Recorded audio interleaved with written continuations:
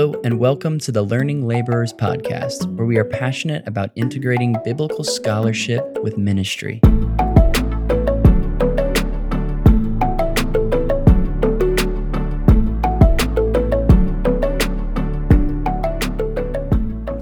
Well, hello, listeners. Thank you for tuning in to another episode of the Learning Laborers. And I just want to, before I introduce this episode, I just want to ask you briefly if you could review or rate the podcast. That goes a long way in just helping people find us in the algorithm and things like that. Or if you could share on social media the episode or one of your favorite episodes, that would go a really long way. We have listeners who are tuning in, and it's great, but we want to expand our reach if we can, just to help more laborers incorporate learning into their ministry. And we think it's an important work to do, and we could use your help in spreading the word. But today, on this episode, we have the esteemed, distinguished guest, Matthew McBirth. Matt and I are in a cohort together at Northern Seminary. We're doing the same program, a Doctorate of Ministry in New Testament context. So I've gotten to know Matt, and he's a brilliant, smart, kind, gracious dude, and we have a great conversation about a topic that he's been able to explore regarding Second Temple literature and the Apocrypha. And we just have a great conversation about that topic. He's currently the professor of Bible and ministry at Ozark Christian College. So he interacts a lot with college students and brings that perspective to the conversation. So without further ado, let's get into the interview and the episode. And as always, thanks for listening. Well, welcome to the podcast, Matt. It's good to have you with us. Yes. Glad to be here, guys. Yeah, we're excited to get to chat with you about this topic, Second Temple Jewish literature, more specifically maybe the Apocrypha, Pseudepigrapha, all this good stuff. I'm not sure all our listeners how familiar they'll be with each of these different kind of groups of literature, and so maybe we can get some helpful descriptions and definitions along the way. But before we jump into that, we'd love just to hear a little bit from you about your role there at Ozark Christian College, what you do there, what you teach there, maybe a little bit of your academic journey, the things you're studying, just kind of that kind of stuff. Yeah. Well, like I said, happy to be on here, guys. Thanks for the invite. I work at Ozark Christian College, which is a Bible college located in Joplin, Missouri. And I teach primarily in the areas of Bible and ministry. And so my Bible classes primarily pertain to like interpretation. How do we interpret the Bible? And so I teach freshmen, sophomores, juniors, and seniors on that, from intro to a class called Critical Perspectives on Scripture, where we dive into higher criticism and how we approach the Bible. Of course, with all of that, we talk about the background of the Old Testament and New Testament, which makes us dive into other Jewish literature around the time of those collections of books. And so I've been teaching here now for, about 4 years teaching here. I work with 18 to 22-year-olds, which is a lot of fun. And so they ask really good questions. Sometimes they don't think they are, but it's questions that sometimes I've never wrestled with before, and it makes me do it. So I really enjoy that. I went to Ozark actually for my undergrad and got my Bachelor of Arts here. Went on to get an MA from Duke Divinity School, and then took a brief, just kind of rest, and then went to dive into my Doctorate of Ministry program at Northern Seminary. So that's currently what I'm doing right now, studying New Testament context, and hopefully we'll be finishing up with the next year or two. Yes, hopefully. Yeah. Yeah, that's great. That's great. And most of the students that you're teaching in your classes, are most of them preparing to go into vocational ministry? Is that kind of the track most of them are on, or is there? Yeah, most definitely. So we are an institution that most of the students that come here, they desire to be pastors or ministers in some capacity. And so many of them do see themselves being like in a church-located ministry, but some see themselves doing like a nonprofit work. Some see themselves doing mission work, either to different parts of the country or around the world. Some do see themselves going into just being a teacher or a nurse, but predominantly it's going to be preachers, student ministers, children's pastors, and regardless of what they're wanting to do, they do all see themselves doing ministry, which is pretty cool. And so we do tell them, hey, wherever you're going, whatever you desire to do, whatever God's call is right now in your life, we're doing ministry. That normally looks like church-located ministry, but it can be various. Right. That's great that you got that opportunity to teach them, to give them skills and tools for how to open up the Word and to understand it, to teach it, to let it impact their ministry. That's really great and cool to hear that you're also at the same time increasing in your knowledge of the Word and you're continuing your studies. So what? Maybe just briefly tell us what are you focusing your research on for your doctorate? What kind of topic are you leaning into? Yeah, so I'll give you just a brief kind of narrative to how I got to studying what I wanted to study for my doctorate. And so I have a huge passion for church unity and it being reflected with people from different ethnicities and backgrounds being completely one, as we see, especially in the New Testament, but of course alluded all the way throughout the Old Testament. And so, of course, that's difficult to actually actualize. And so I've been living in the multi-ethnic church world for a while now of just how do we make this happen. And I became a little bit frustrated with some of the language that people were using to figure out how to make this happen. And I don't have to go into the details of what the language was, but it seemed like we were trying to take things from the social sciences and kind of baptize them into the Christian church and then utilize them. And so I thought, that's fine, but the early church did this. They were attempting to do this. Now, I don't think they had, it all together. Clearly we have the epistles of Paul trying to get this going and having problems. So I tell my students, hey, it wasn't like they were perfect at it, but they were trying to do it because they had Jews and Gentiles communing together. And so I said, what was their language? What did they utilize? What were their practices? And so during my master's degree, I kind of just stumbled upon this idea of hospitality being a bigger deal to the New Testament church and their time, honestly, not just the church itself. And that was their way of framing what Jesus did and how they could all be one family. And so I didn't know exactly what that looked like, but I was like, I want to study hospitality in the New Testament world. And so, I reached out to my current advisor, asked him if this would be something that he could help me out with, and he said yes. And so then I applied. Within about a few months, I found out I was starting it. Matter of fact, I was applying for the year after. So I didn't think I was actually going to be starting until 2022, I think it was. But I got a message from the admissions like, hey, we can actually start now. We can start you right now. And my daughter was just born, but sure, let's do it. So that's a little bit of narrative. But so I've been studying the world and the cultures surrounding the New Testament, trying to understand what they thought about hospitality, what were the codes of hospitality, and how I believe ultimately Jesus takes hospitality. Maybe radicalized might be too strong of a word, but I think they would have seen what he was doing was pretty radical, really changing the world upside down.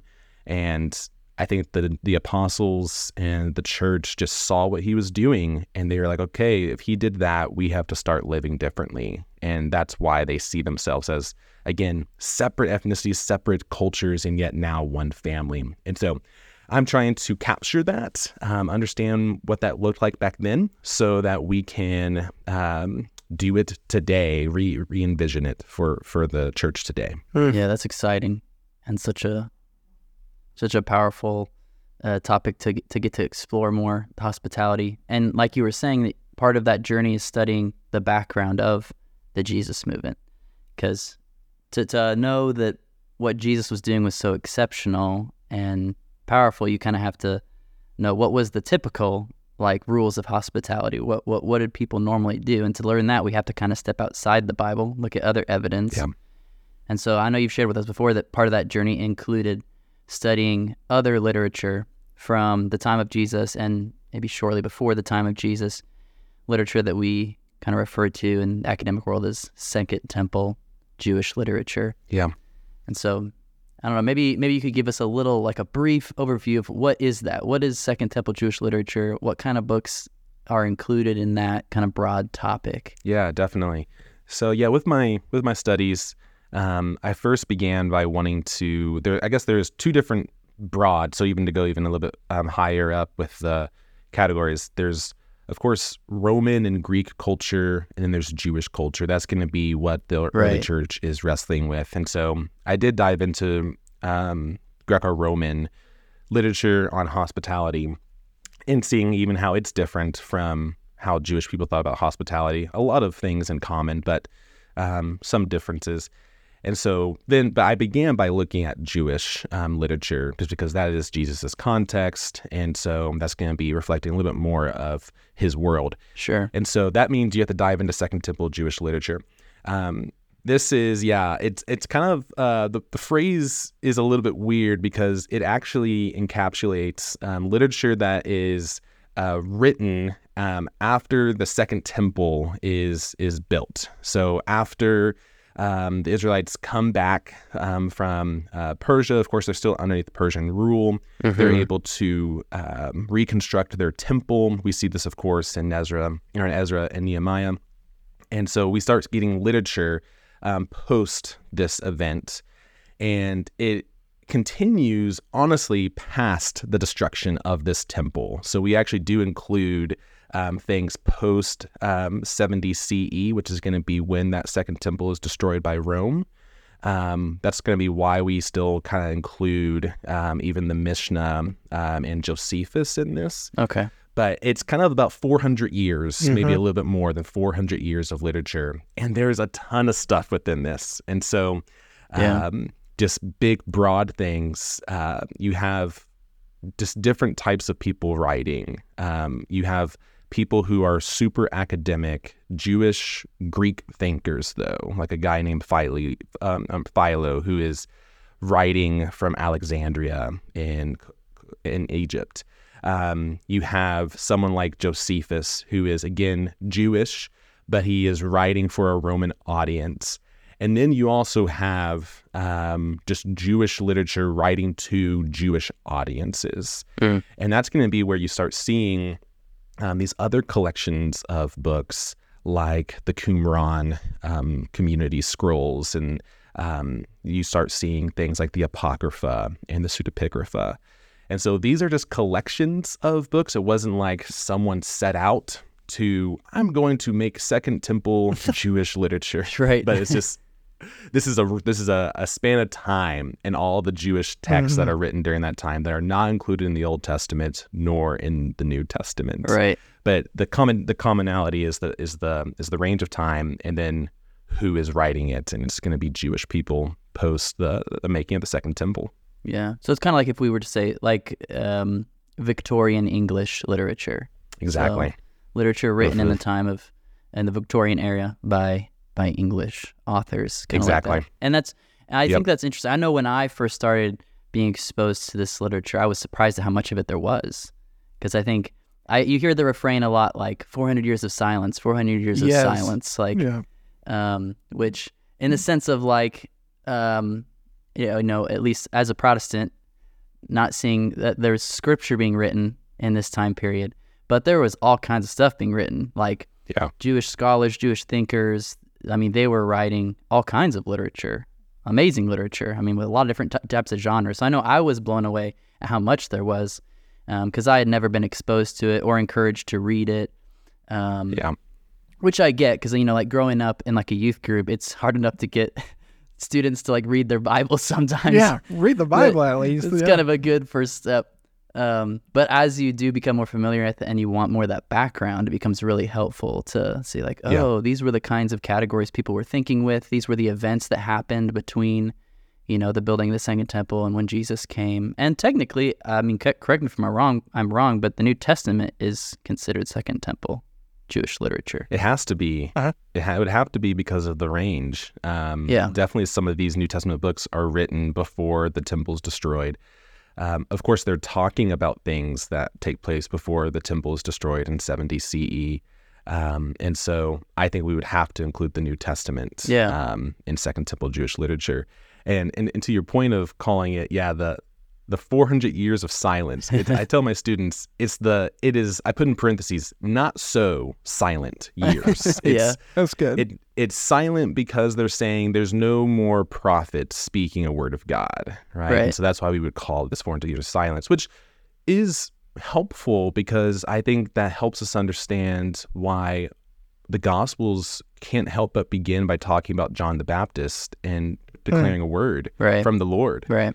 And that, here is now a prophet speaking. We haven't had this in a while, it seems like, right? So I think that 400 years of silence is a little bit helpful, but it is not helpful in the sense of nothing's going on. There's a lot of stuff going on just historically. Yeah. A lot of upheaval taking place for the Jewish people, in that I don't think you can understand what the common Jewish person thinks whenever Jesus is giving the Sermon on the Mount. What does the common Jewish person think whenever he's talking to them? I don't think you can know that if you don't know the history that's taking place between the Old Testament and New Testament. And we learn that history through these books, and we learn the culture through these books. And so I think for my studies, to go back to the original question, I dove in particular into the Apocrypha and Pseudepigrapha. I looked a little bit at Philo and Josephus as they talked about the Old Testament a little bit, but I really wanted to see what were people who are closer to the time of Jesus talking about, and in particular hospitality, and they talked about it quite a bit. Yeah. So they see hospitality as being a virtuous act that God wants them to do for a reason. And so they have their reasons for doing that. And I can go into that maybe later on. And so I wanted to compare what was their thoughts on what hospitality was for. And then what does Jesus say hospitality is for, and how does he utilize hospitality, and then see the differences.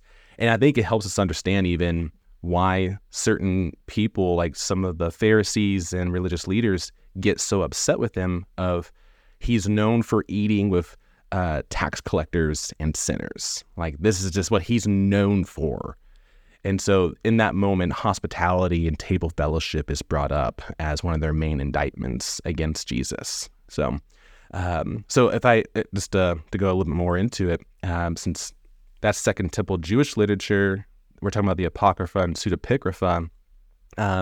These are just going to be smaller collections of books, and they are separate from each other. But the difference would be that the Apocrypha is included in the Catholic Bible for the Old Testament. Mm-hmm. And so I believe you can correct me if I'm wrong on this, but I think I've counted that there's 7 books of the Apocrypha, and then there's also some additions to some other Old Testament books, like the book of Daniel and the book of Esther. Pseudepigrapha is going to be a lot of books, way more than 7. And it's called Pseudepigrapha because of it's written. It says it's written by someone who we're positive that person did not write it. So pseudo meaning falsely attributed, grapha coming from Greek graphe, meaning books, writings. And so it's falsely attributed writings. Mm. And so you will find, for example, so a book that I looked at for the Pseudepigrapha was the Testament of Abraham. So you could look at that in the face value and be like, oh, so this is Abraham writing? Like, it comes across like Abraham is writing this. No, Abraham's been long dead. He's dead. So he ain't writing this book. Yeah. But it's someone who is trying to get into the tradition of Abraham, to the thinking of Abraham, and speak as him, if you will. No, Right. but this is why I tell my students, no one thought Abraham wrote this book. No one thought this. They're Right. using his name as like an authority, and as a hey, we're going to be talking about things pertaining to Abraham. Sure. So that's going to be how I would distinguish the Apocrypha from the Pseudepigrapha. Sure. So it's not setting out to trick people, not setting out to say, well, I'm going to make people think this is written by Abraham. It's a literary device of intentionally taking on the voice of Abraham, and people understood that's what was going on. Correct? Exactly. And that's, Yeah. because people begin to get worried. They're like, are they lying? And like, no, now we're getting into intentions, and we're getting into motivations, and you just, again, they know Abraham's dead. No one's over here thinking maybe he's possibly alive. Like, I don't know if this is still a thing, but I knew growing up, I'm really into rap music, and there was always this theory that Tupac Shakur never died. And he's somewhere out in a remote island still making music, and that's why we still get some of his music every now and then. Yeah. And it's like, no, dude's dead. Yeah. All right? Dude's dead. And even that's not good, right? Because that's like a conspiracy. They don't think, they're not trying to, they're not making a conspiracy that Abraham's still alive, or Job. Right. Like, there's the testament of Job, but they're not saying Job is still alive, or the testament of the patriarchs. And so they're not lying. But to your point there, Denver, they're getting into the voice. They're getting into the tradition. And they're going to be talking about, it's almost like, I think sometimes they're saying, what would this person tell us right now if they were alive? Yeah. If Abraham was here right now, what would he want us to know? If Job was here right now, what would he want us to know? Now, again, it doesn't mean that's actually what Abraham would say, but they're just thinking in that way. And so that's why it becomes a fascinating thing, because it allows you to get into what they're wondering about, what questions are pertinent to them, and what they think are the right answers to those questions. And so they just do it through other names. Yeah. That's really helpful. Well, it's interesting. I was just doing some work on 2 Peter for our church, and that's one of the arguments that's made based on kind of looking at pseudepigraphic writings of the Second Temple, is you have this genre of testament where you could, Richard Bauckham makes this argument about 2 Peter, to look at 2 Peter through this lens of a testament genre, that it's actually Peter kind of, his community after him kind of writing this testament literature. But the only reason he kind of makes that claim is because we have those background documents from the Second Temple time that say, hey, is this maybe what's going on here? And you can kind of compare and start to see some things that were normative to them about writing letters and testaments that maybe we're not taking into account and things like that.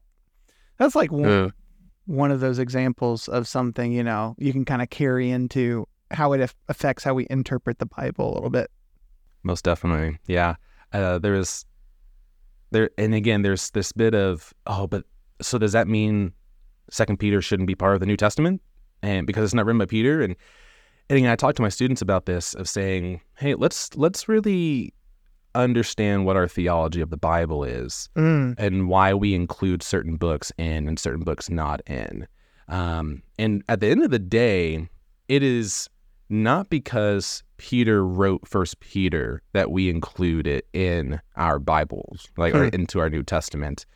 We believe that it's from God, and so that's why we include it. And again, there's intricacies with that, and I think they have a lot of criteria that they are working with.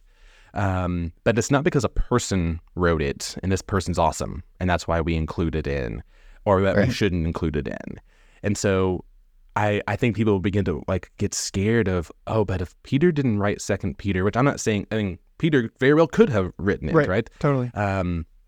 But if he did not, I don't think that should cause us to be fearful that we don't have the right books in our New Testament or Old Testament. Yeah. We should have other criteria than just holding it to a certain person. Because if that was the case, Paul wrote a lot. And we know he wrote more than 13 letters because he Right. talks about that. And we don't include those other letters in our New Testament. So it's not because a person did it. There's something else going on here. Yeah.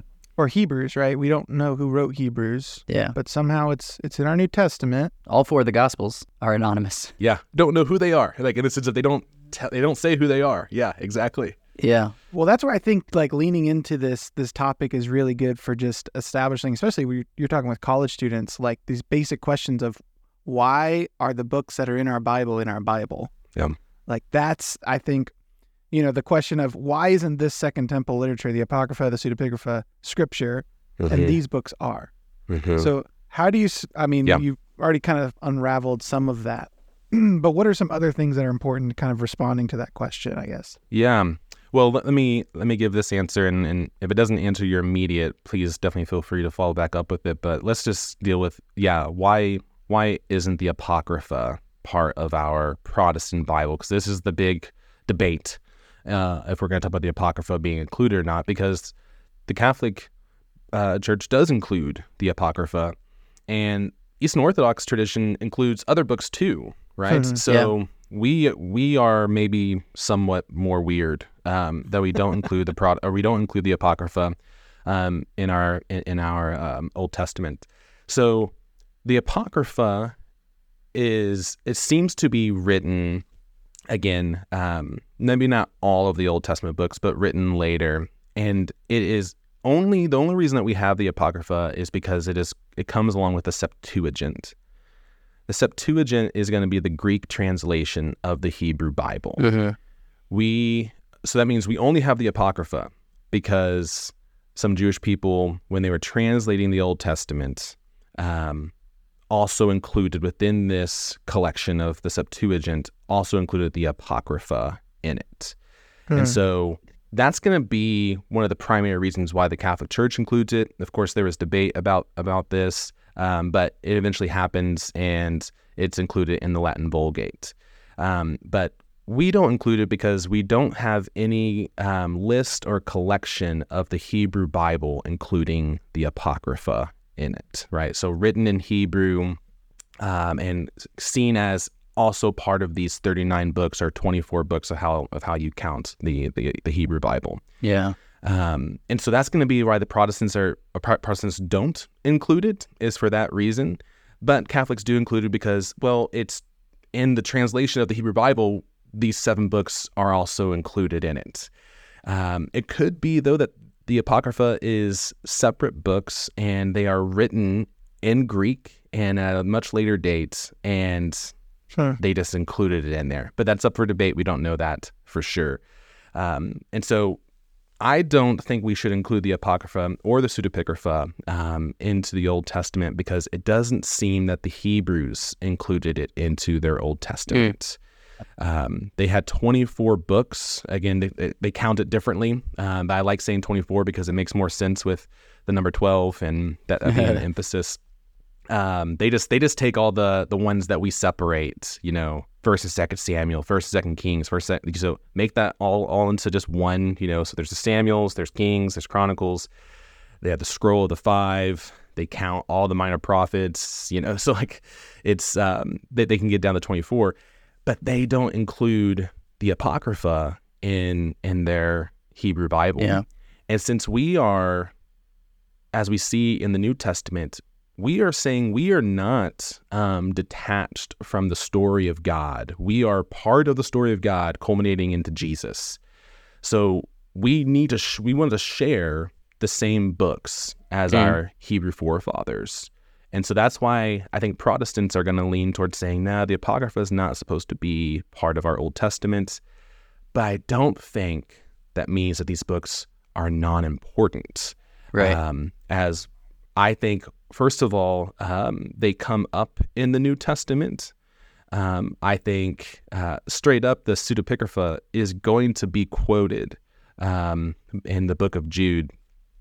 So book of Enoch, which might be the funnest of all the books, is going to be straight up quoted in the book of Jude. Yeah. And so I don't think we can say, well, burn them or shred them, anything like that. But I think we can say, no, there are inspired books and then there are helpful books. And the canon of the Old Testament and New Testament are inspired books. I think the early church thought about it in the sense of, these are the books that we use for worship. This is what we use for worship. And the helpful books are they're helpful. And I do think some people go towards these books for even helping with like spirituality and the Christian walk. I don't go that route, but I do think they're helpful in understanding the culture and the imagination of the Jewish people in the first century, where Jesus and the early church is starting.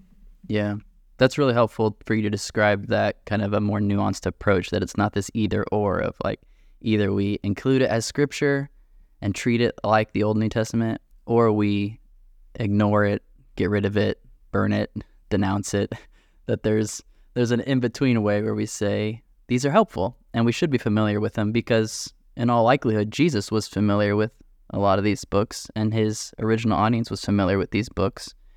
And so there's times when he may be referencing them or pulling ideas from them, just as I could pull an idea from Pilgrim's Progress expecting, a modern Western audience to catch that reference, because it's a popular work that's been helpful to a lot of people over the past few centuries. So yeah, that's really, really helpful. And it's unfortunate there is this taboo sometimes. I think I don't know about your guys' experience, but growing up kind of being not explicitly, but maybe implicitly discouraged from exploring those books. Yeah. Maybe because of that tension of like, well, the Catholic and Orthodox traditions include them and we don't, and so we don't want to back down from that, as opposed to having this more nuanced approach. But I mean, you teach students who are growing up in churches and then coming to university and maybe being exposed to these books for the very first time. And so what are some of the reactions of those students or how do you go about beginning to expose them to say the Apocrypha? Yeah, there's a range. So I taught this senior level class. This would have been 2023, January to May. And in this class, we dive into the Apocrypha and Pseudepigrapha. Don't dive into every single book, but they have to read quite a bit of it. And they have to give me their thoughts, and they have to think through it from an interpretation lens of how does this help you read the Old Testament, New Testament better. And I didn't think to ask this until the end of the semester. Probably should have asked it at the very beginning, but it was my first time teaching the class. So I asked them at the very end, kind of like 2 weeks left of the class, as we're discussing one of the books. I don't remember which book it was, but I said, like, what's been like y'all's thoughts on these books? And like, oh man, these books are crazy. Just like never heard of them before. In the sense of like reading them. Some started to say we were not allowed to even talk about these books. So not like, let alone read it. We couldn't even talk about it. It came across to me that, I'm paraphrasing, that some of them grew up in churches where these books were like of the devil. Like, Apocrypha means like hidden truth. And so, or to be hidden away, I guess, not necessarily truth, but to be hidden away. And so you can interpret that. There could be two meanings with it. It could mean, as I just kind of alluded to, maybe my way of thinking about it is hidden truth, that there's something hidden that this book is helping reveal. That's what our idea of like apocalyptic literature does. Something's hidden, this is revealing it. Or you could take it as, no, these books are to be hidden away and not read at all. And that is how many of my students were taught. And again, it's very brief. It's not like they have a sermon on it, but they just pick it up. These books, you don't touch them because they're not according to Scripture, and therefore they lead you away. They're antithetical to Scripture. And I just want to say, no, that's not what these books are. I'm not saying that they all are going to correspond with what Scripture says, but they're not necessarily antithetical to Scripture. I would say most of the authors of the Apocrypha and Pseudepigrapha love Scripture. Like, they love the Old Testament. So they love the Hebrew Bible. So they're not trying to write something to go against it. That doesn't make any sense as a Jewish person living in that time. So some of my students, they thought they were raised to think these books are antithetical to the Old Testament and the Gospel. And so, but by the end of the class, they were thinking, no, like we should read these books and that they actually are helpful for our interpretation, which I really liked. If I was talking to someone who didn't have to take my class, but maybe they heard Matthew is teaching the Apocrypha, Pseudepigrapha, how dare, and they come from this type of context, I would tell them, I understand that. I would probably start by saying, well, because Protestants like starting with the Bible. So I would start with the Bible. And I think I would go through, particularly the New Testament, because it's going to be where I'm a little bit better at, with references to these books. And I would go through that and say, Jude straight up quotes from First Enoch. I think a debate that Jesus gets into with the Sadducees is straight up an allusion to the book of Tobit. I don't think you can understand why Jesus' disciples carry around swords whenever he is betrayed and they go to capture him, and Peter brings out his sword and cuts off the dude's ear. I don't think you might just think Peter's being Peter in that moment, or you can think, no, they're carrying around swords because they think Jesus is going to do something that requires swords, right? Like, I think that they think of this physical rebellion, and I think you understand that way of thinking if you understand like First and Second Maccabees. So I would probably start that way, of saying there are allusions, quotes, and very helpful corresponding texts. Secondly, then I would probably go to church history and say the early church, like during like the time after the apostles, they didn't think poorly of these books. Origen, who's going to be a pretty early church father, speaks really well of the Old Testament Apocrypha and thinks that these are books that are good for learning. Martin Luther, if you want to go to jump forward, who is, going to be the person that you would think of as being done away with, Catholicism and anything that they stood for. He doesn't, include it into his Bible, in his translation of the Bible, but he still actually does see these books as like helpful. And so Calvin, Luther, the Reformers, they didn't think these books were supposed to be burned. They just thought, we don't use them for worship. They're for something else. So that's going to be how my students respond to it. And that's normally how I try to dispel any of these anxious feelings about using, or it's even opening these books.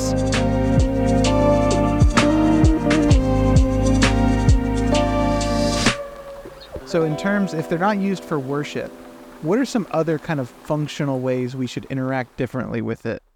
Like, I guess maybe this goes back to your first question of what's the nature of Scripture? Like, what sets apart a text and how we interact with it that deems it Scripture, whereas something else like, say, First, Second Maccabees, we interact differently with it. What is that kernel kind of difference? Yeah, that's a great question.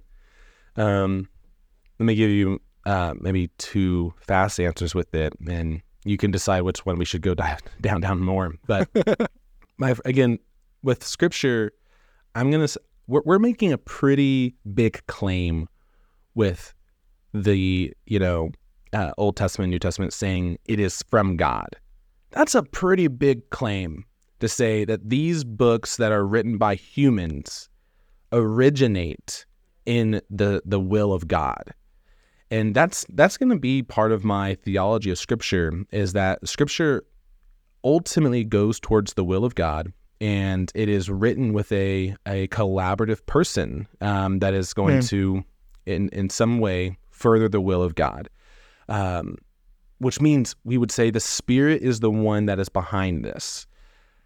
I want to be careful of not putting words into God's mouth that God does not want there, right? And so that's why I'm going to put these books in a different place and not saying this comes from the will of God.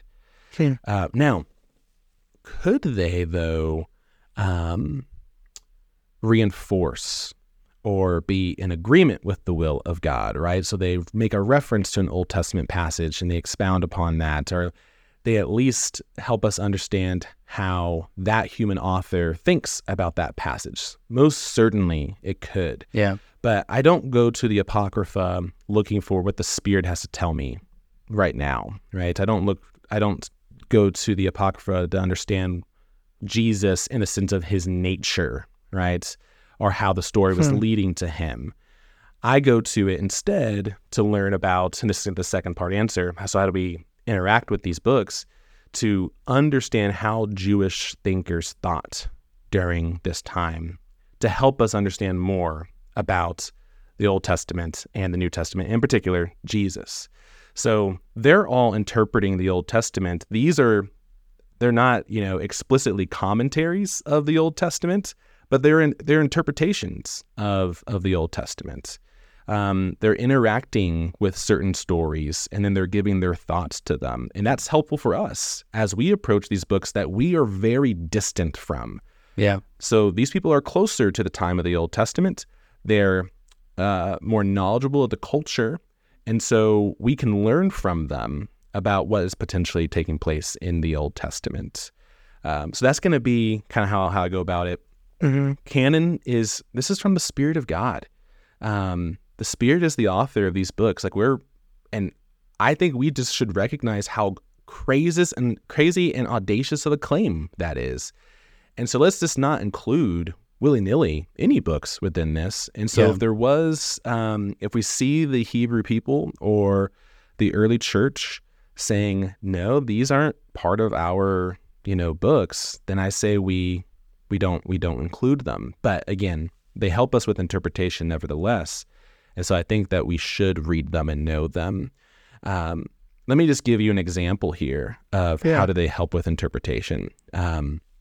So in my first kind of venture into studying this stuff, Abraham plays a huge role, of course, in the Old Testament, but he plays a huge role when it comes to hospitality. Yeah. The Old Testament is very clear about this in Genesis 18, that when the moment that he is blessed and told that he will have Isaac is a moment of hospitality. He saw 3 strangers. He didn't know that they were divine. He didn't know God was in the midst of them, but he gets up, he runs to them, bows down to them, and invites them into his home, right? So, and then it's through this conversation that eventually he is blessed and Isaac is promised. And so Abraham plays a huge role in hospitality. You end up seeing throughout the Old Testament that hospitality scenes, so these moments where someone's received in, furthers the covenant of God. So Genesis 18, the covenant's furthered because in this moment, Abraham and Sarah, who are well beyond the years of making children, are promised they will have a child and his name will be Isaac. So this hospitality scene is now connected with the covenant prospering. This picks up again, though, whenever Isaac is born and, of course, becomes a man and does not have a wife, and Abraham is about to die. You should begin to start feeling anxious about this because the covenant might die off. If Isaac is not married and he has no children, the promise of God to Abraham dies off with Isaac. But what happens, Abraham sends his servant to a land, and he meets Rebecca, a woman at a well, and he's received in by her. So it's hospitality. In that moment, once again, the covenant prospers. She goes on to become his wife. We see this the same thing with Jacob. We'll see this with Joseph. It's all about wells, which is really weird. But it makes sense in the sense of where they're placed in the village and stuff like that. But what you see is, for the Old Testament, hospitality is attached to the covenant prospering. Yeah. Covenant prospers with hospitality. But when you get to the Second Temple Jewish literature, that theme of Abraham is still there, and covenant prospering is there, but they begin to introduce a distinction of who you're supposed to show hospitality to. And so you are not just supposed to show hospitality to anyone, according to Second Temple Jewish literature. You'll even come across texts like Job will be talking, again, Job, quote unquote. He'll be talking and say, I show hospitality to everyone. I have 30 tables in my home for strangers. And you're like, wow, look how inclusive like this dude is. And again, how inclusive Jewish people are in this time writing this text. They not just Jewish people, but Gentiles, any stranger. It would be what a modern person thinks. But no, if you keep reading the testament of Job, you'll come across a text of Job talking to his sons, and he tells his sons, do not accept strangers. And in that sense, he is talking particularly about Greeks. He says, do not intermarry with Greeks and do not receive them in. So there's a category now of who hospitality is for. And this is why when you come onto the New Testament, you do not see much interaction between Jewish people and Gentiles in hospitality situations. Not like they don't interact with one another, but they do not share table fellowship with one another because of purity and because they think the covenant will only prosper if they can maintain their, Israelites connection and not intermarrying. So Old Testament is covenant prospering, right? Second Temple Jewish literature, covenant prospers, and we're going to be exclusive about who we show hospitality to. So Jesus shows up on the scene, and he ends up interacting with people and being received in by people and himself receiving people who would be outside the bounds of what Second Temple Jewish literature thought would have been okay to show hospitality to. And so when you see Jesus being in a house of a Pharisee who invited him in, and then a woman comes in there and she's, comes across as being maybe a prostitute, not really sure, but a woman of the night, whatever way you want to designate her as. And she comes into the scene and begins to serve him, wash his feet, which is very much hospitality language. Yeah. He's allowing her to receive him. Like that's this moment of, this is not okay. And this is why the Pharisee, Simon reacts the way that he reacts to Jesus in that moment. So it helps you understand, again, interpretation. Jesus, matter of fact, intentionally receives and is received by the rejected people that Second Temple Jewish literature says you're not supposed to receive in. And so he flips the table to use Acts. He turns the world upside down in that moment. So I'll say this one more thing and then allow, of course, for me to stop talking. I tell my students this: we should not assume that the Jewish people of the first century think the same way as Hebrews did in the ancient Near East. They are the same. They are connected. Like clearly, one is the ancestor, one's are the descendants. So we're not going to act like they're not connected, and that they don't have a shared train of thought. But that would be like us thinking people in the United States today think the same as our forefathers who came from Britain or France or Spain. Like, no, there's clearly connection, and we clearly share values, same values, but we've changed as a culture. Yeah. And so Second Temple Jewish literature helps us understand a little bit more about that culture. It's a good illustration. Yeah, what some of those changes are, specifically with hospitality. And also probably maybe some of the background of why those changes happened. I mean, reading Maccabees and other books, seeing some of the things that the people suffered at the hands of their Greek overlords kind of gives you some, like compassion and understanding. You're like, well, I get why they wouldn't want to invite someone into their home who they see as being connected to this empire that came in and crushed and destroyed and oppressed, and like some of the reasoning behind it. But it, again, like you said, makes Jesus's stance even more radical and powerful, that he's pushing against kind of that development that's been going on over those past, centuries of becoming more and more exclusive with hospitality. He stands up and says, no, this isn't actually what we're supposed to be doing. If we go back to the Torah, we go back to our books, we see that we're supposed to be including people in our hospitality. That's great, man. Thanks for that illustration. Yeah. And that's, I think, the idea of compassion and sympathy, empathy, for even the listeners of Jesus, of how what their reactions are to him, it just makes more sense when you understand the context. I would recommend anyone to read First Maccabees just to understand the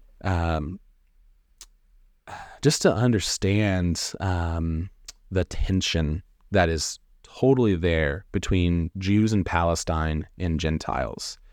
And even if, so in First Maccabees, you have, of course, the Syrians taking over Palestine, and they just do some pretty terrible things. So they outlaw circumcision, not allowed to circumcise your children. If you do, those children will be captured, killed, and we get depicted of mothers having to carry their dead sons' corpses like on their neck and walk around. And so this is their type of interaction with Gentiles, and especially empires. And so it's not surprising to see the hostility between Gentiles, specifically Romans, and Jews in Palestine. And therefore, you can kind of understand why Jesus' message is so radical and so hard to get behind. So once again, I think it helps me just not to think poorly, but to think, no, like this makes sense if you've had this experience that we see within those 400 years of silence. Yeah, and helps us understand the kind of Messiah that maybe people were waiting for, and why Jesus didn't exactly fit that mold. That, like, you have the example of the Maccabees, the Maccabean family that did revolt and brought independence for a time, and you can see why people in Jesus' day would be hoping for the same thing in regards to the Romans. And I guess Josephus would be helpful there too, because he gives some of the background of the time shortly before Jesus of what kinds of things were going on with the Romans and the Jews. And yeah, that's all really, really, really helpful. Let me just, I guess we've maybe said a few times, but again, these moments where the Apocrypha or Pseudepigrapha are referenced in the New Testament, I just think that's really key. Just to say, here are some examples. Sure. That in knowing these books, you will be able to interpret the Bible better. And I hope that at the end of the day, that's what we want to do. I think for ministry, that's key. As we're teaching and pastoring and serving, we want to understand the Bible more. Of course, we should be humble and say we're not going to completely understand it, but we want to search it. We want to understand it to the most of our capability. So here's some examples real fast of some that stand out for me and most pertinent.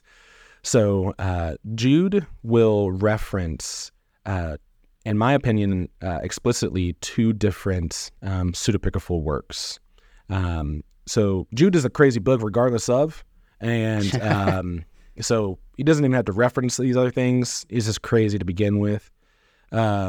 But he will straight up quote from the book of Enoch, which is as a character in Genesis who we know walks with God as the text says, and doesn't seem to die necessarily. And so we kind of pick up in the book of Enoch on what takes place with this person Enoch, and we just get a lot of interpretation on the book of Genesis and what God is up to. And so Jude will straight up quote from the book of Enoch.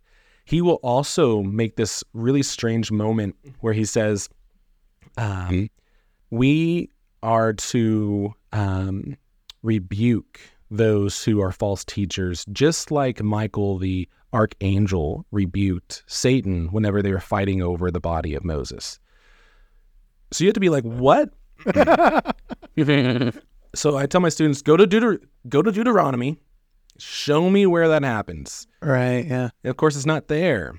And so this is some sort of tradition that Jewish people are thinking about of when Moses died, that there was this battle between Satan and God, and in particular one of his angels, over Moses's body.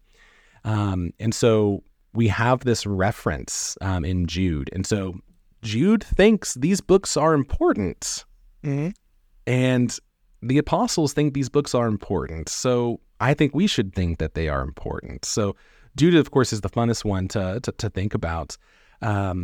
Another example would be the book of, the book of Tobit, which is probably my favorite. Great book. I love Tobit. Such a good book. I named my cat after Tobit. His name is Tobit. I have two cats, Tobit and Judith, named after apocryphal books. We call them Toby and Judy. That's awesome. I love Tobit. Again, the hospitality stuff is all over that. Again, you notice that in Tobit, when Tobias is told to go on a journey, he's looking for who he should go on a journey with, and he's in Nineveh. So this is filled of Gentiles, but he doesn't just go up to anyone. He has to find a fellow Israelite to go on this journey with. And so lo and behold, ends up being Raphael, an angel disguised as an Israelite, which is just crazy. And I think that's the reason why we just don't know what to do with these books. So Raphael, is this an angel? Is this an archangel? What do we do with Raphael? And The Ninja Turtle. yeah, It's a Ninja Turtle. the artist, like what's going on right now, But again, it's like, I don't know if I'm going to say Raphael is an angel who does all these different things for God, because I don't think Raphael shows up. You can correct me if I'm wrong, but I don't think the name Raphael even shows up at all. And if he does, it certainly doesn't show up as an angel, I think, in the Old Testament or in the New Testament. Regardless of, he shows up disguised as an Israelite, and that is why he's allowed to be accepted in by Tobit and Tobias and then go on this journey. But Tobit has this story of Tobias going on this journey to one of his distant relatives, and he finds out that the woman that he is going to marry, she has been betrothed like multiple times, and the husband has died by a demon who keeps killing him on the night before that they can actually consummate the marriage. Isn't this just an awesome story, Denver? I know. Yeah. Denver, have you read this book? Read it to your children at night, right? No. It's like a Doctor Who episode or something. It's so, and I think it's 7 husbands that she has and that they die. So you have this random moment in the Gospels of Jesus in Jerusalem, and Jesus has already, told the Pharisees, don't challenge me on my, knowledge of the Bible and of God, because he just checks them. And then the Sadducees are like, all right, I got next. So they pop up and they're like, let me give you an example, Jesus. There was a woman and she had a husband and he died. And then his brother married her and he died. And then this happened 7 times. When she dies in the resurrection, who will she be married to? Yeah. And of course, I think one of the Gospels says, because Sadducees do not believe in the resurrection, right? So nice little helpful tidbit there. But Jesus' response is kind of fun in that moment, because he's not like, wait, how many husbands does she have? And what are the logistics of this? Right? I think it's because it's a clear reference to Tobit, and Jesus already knows this story, and he's just able, and again, I don't think it's about the interpretation of this book, but that they just know the story. It's just in their psyche. It's in their imagination. It's assumed. And so we shouldn't be getting like boiled, like, oh, where are they just making up a story? No, they're totally taking a story that apparently every Jewish person knows this story, right? So this is another example there. Can I give one more example and then I'll shut up? But this is one that I really love. Luke 10, Jesus says, or is approached by someone and says, "What is the greatest commandment?" And he tells him, well, you know what it is. You've read the Bible. You know what it is. Guy says, love the Lord your God with all your heart, soul, mind, and strength. Love your neighbor as yourself. Jesus is like, yeah, you got it. Go and do it. Then the guy's response is what? Who is my neighbor? Who is my neighbor? And then Jesus goes into talking about the parable of the Good Samaritan. Mm-hmm. There is a book within the Apocrypha called Sirach. And in Sirach is poetry. It's wisdom literature. So it feels very much like Proverbs, same type of genre of Proverbs, Ecclesiastes. And so it's this wisdom being laid down. And in Sirach 12, chapter 12, verse 1 through 7, he lays out who are neighbors, who are our neighbors. And so he's saying you are to love particular people, show love to particular people. You are not who your neighbors are, right? And so I think that's going to be the reason why this person asks Jesus, well, who is my neighbor? This is such a weird question to ask. Well, who is that person? You should just assume it's anyone around you is your neighbor. But no, they're not assuming that because they have a book here that's literally telling them there are certain people who are your neighbors and there are certain people who are not your neighbor.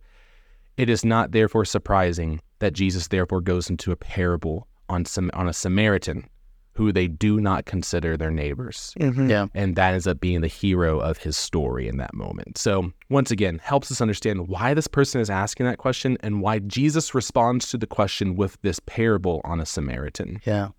That's really good. Those are great examples. And I'm hoping, I hope as our listeners are hearing some of these references and stories that their interest is being pricked, and maybe they have a desire to read some of these books for the first time or explore this, see the value in it, but maybe they don't know where to start. And obviously, one starting place is to read the books themselves.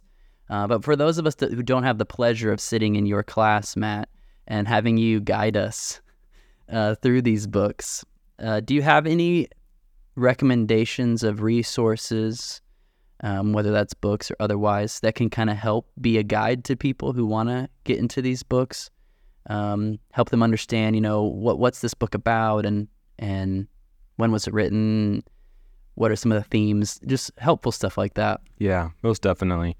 So let me give three different resources here.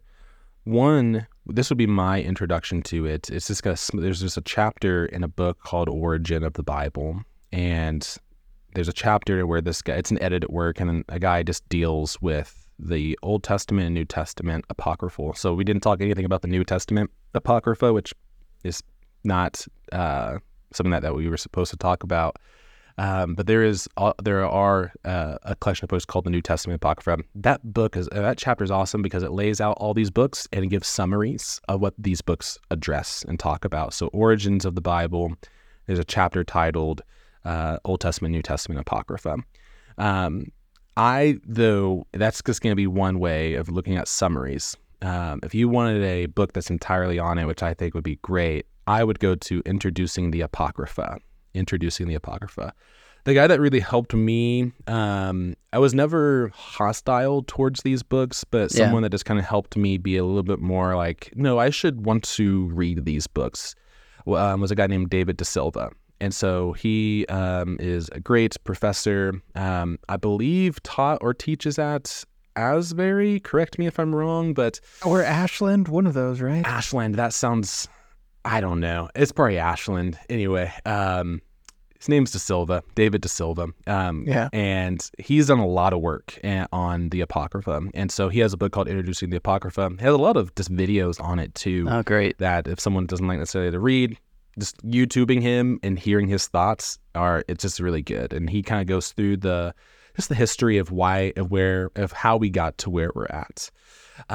If they're looking for something that's a little bit more heady, I would recommend, I'm blanking on the name of it. Maybe we could put it in the show notes or something like that. But sure. There is just a collection of the Apocrypha and Pseudepigrapha by a guy named Charles Charlesworth. What is it? James Charlesworth. There you go. That's it. Yes. Those things are awesome because there's some comments on it at the very beginning. Yeah. Kind of talks about the dating of them. It is very in the weeds. So there are times where I'm reading, I'm like, okay, I just want to read the book. So let's move on. But those are super helpful, and they have indexes as well, which is great for me. So I can look up hospitality and just see it, right? But those are going to be great as well. That's awesome. Those are Awesome. some great places for people to get started. And if people want to just get the text, I believe if you have like the the YouVersion app, the Bible app, if you just open the Catholic edition of the NRSV, you should be able to access the text themselves that way without having to buy anything, which is great. Yeah. But then Don't buy these books. books are public domain. Public domain, yes. Yeah. Yeah, Bible Gateway as well. They have it on there. So if you just typed into Google, you'll be able to pull it all up.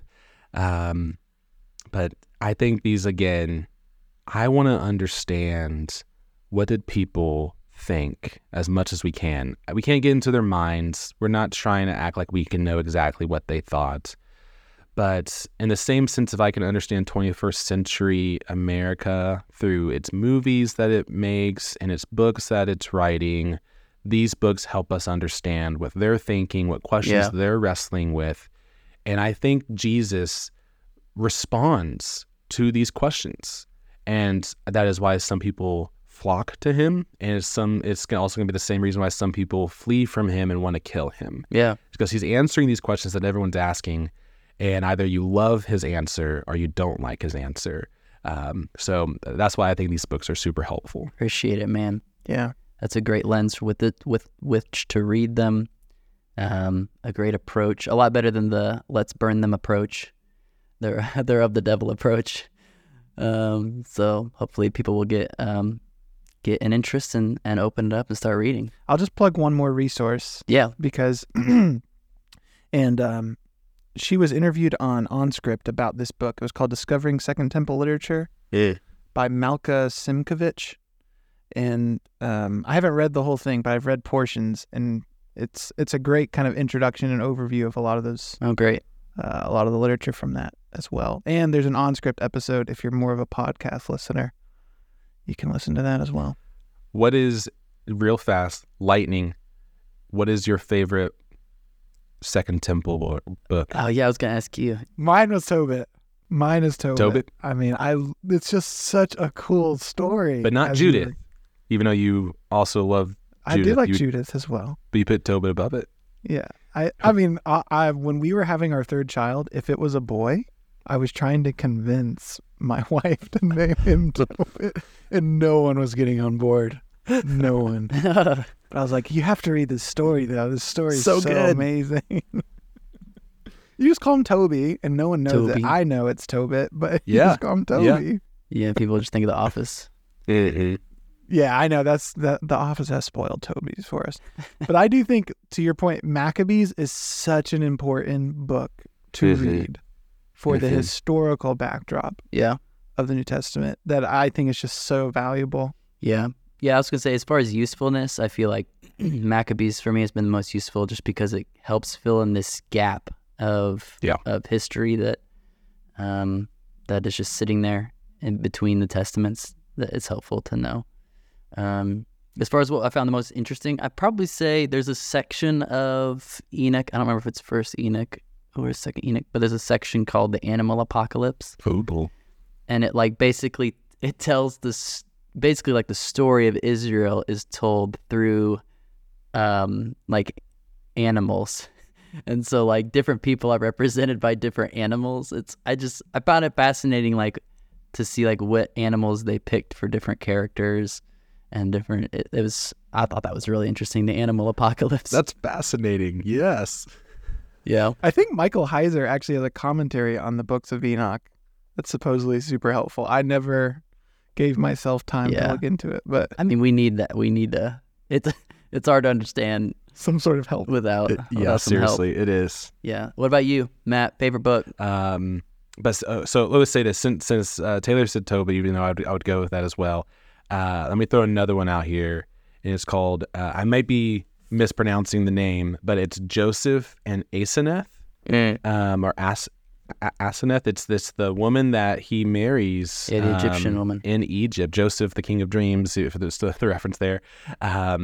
And so it is a book on how is it okay for Joseph to marry an Egyptian, and they just kind of wrestle. So you have all your favorite things there. You have hospitality, you have Jewish and Gentile issues, and you have angels. And so it's just a lot of fun. But once again, yeah. So anyway, it's a great book. And I think that's written, some people wonder if it was actually written after the New Testament and if there's some actually interaction between the New Testament and it. Interesting. But Joseph and Asenath is a pretty fun book. Okay.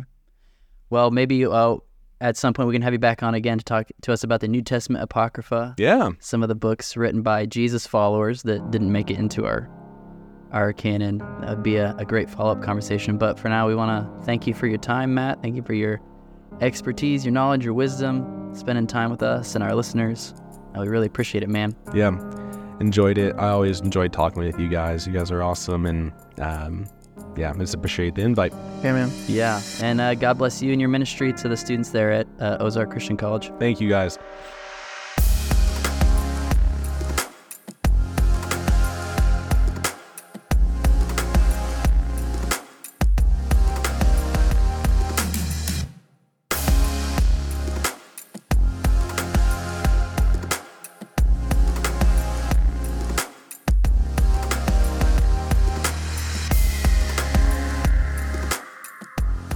That concludes our episode, and thanks again for listening.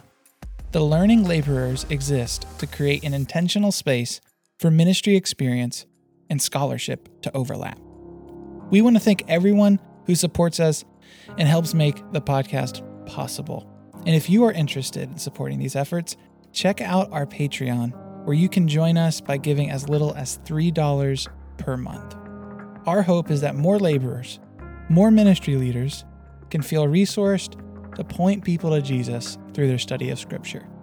Continue to tune in wherever you listen to podcasts.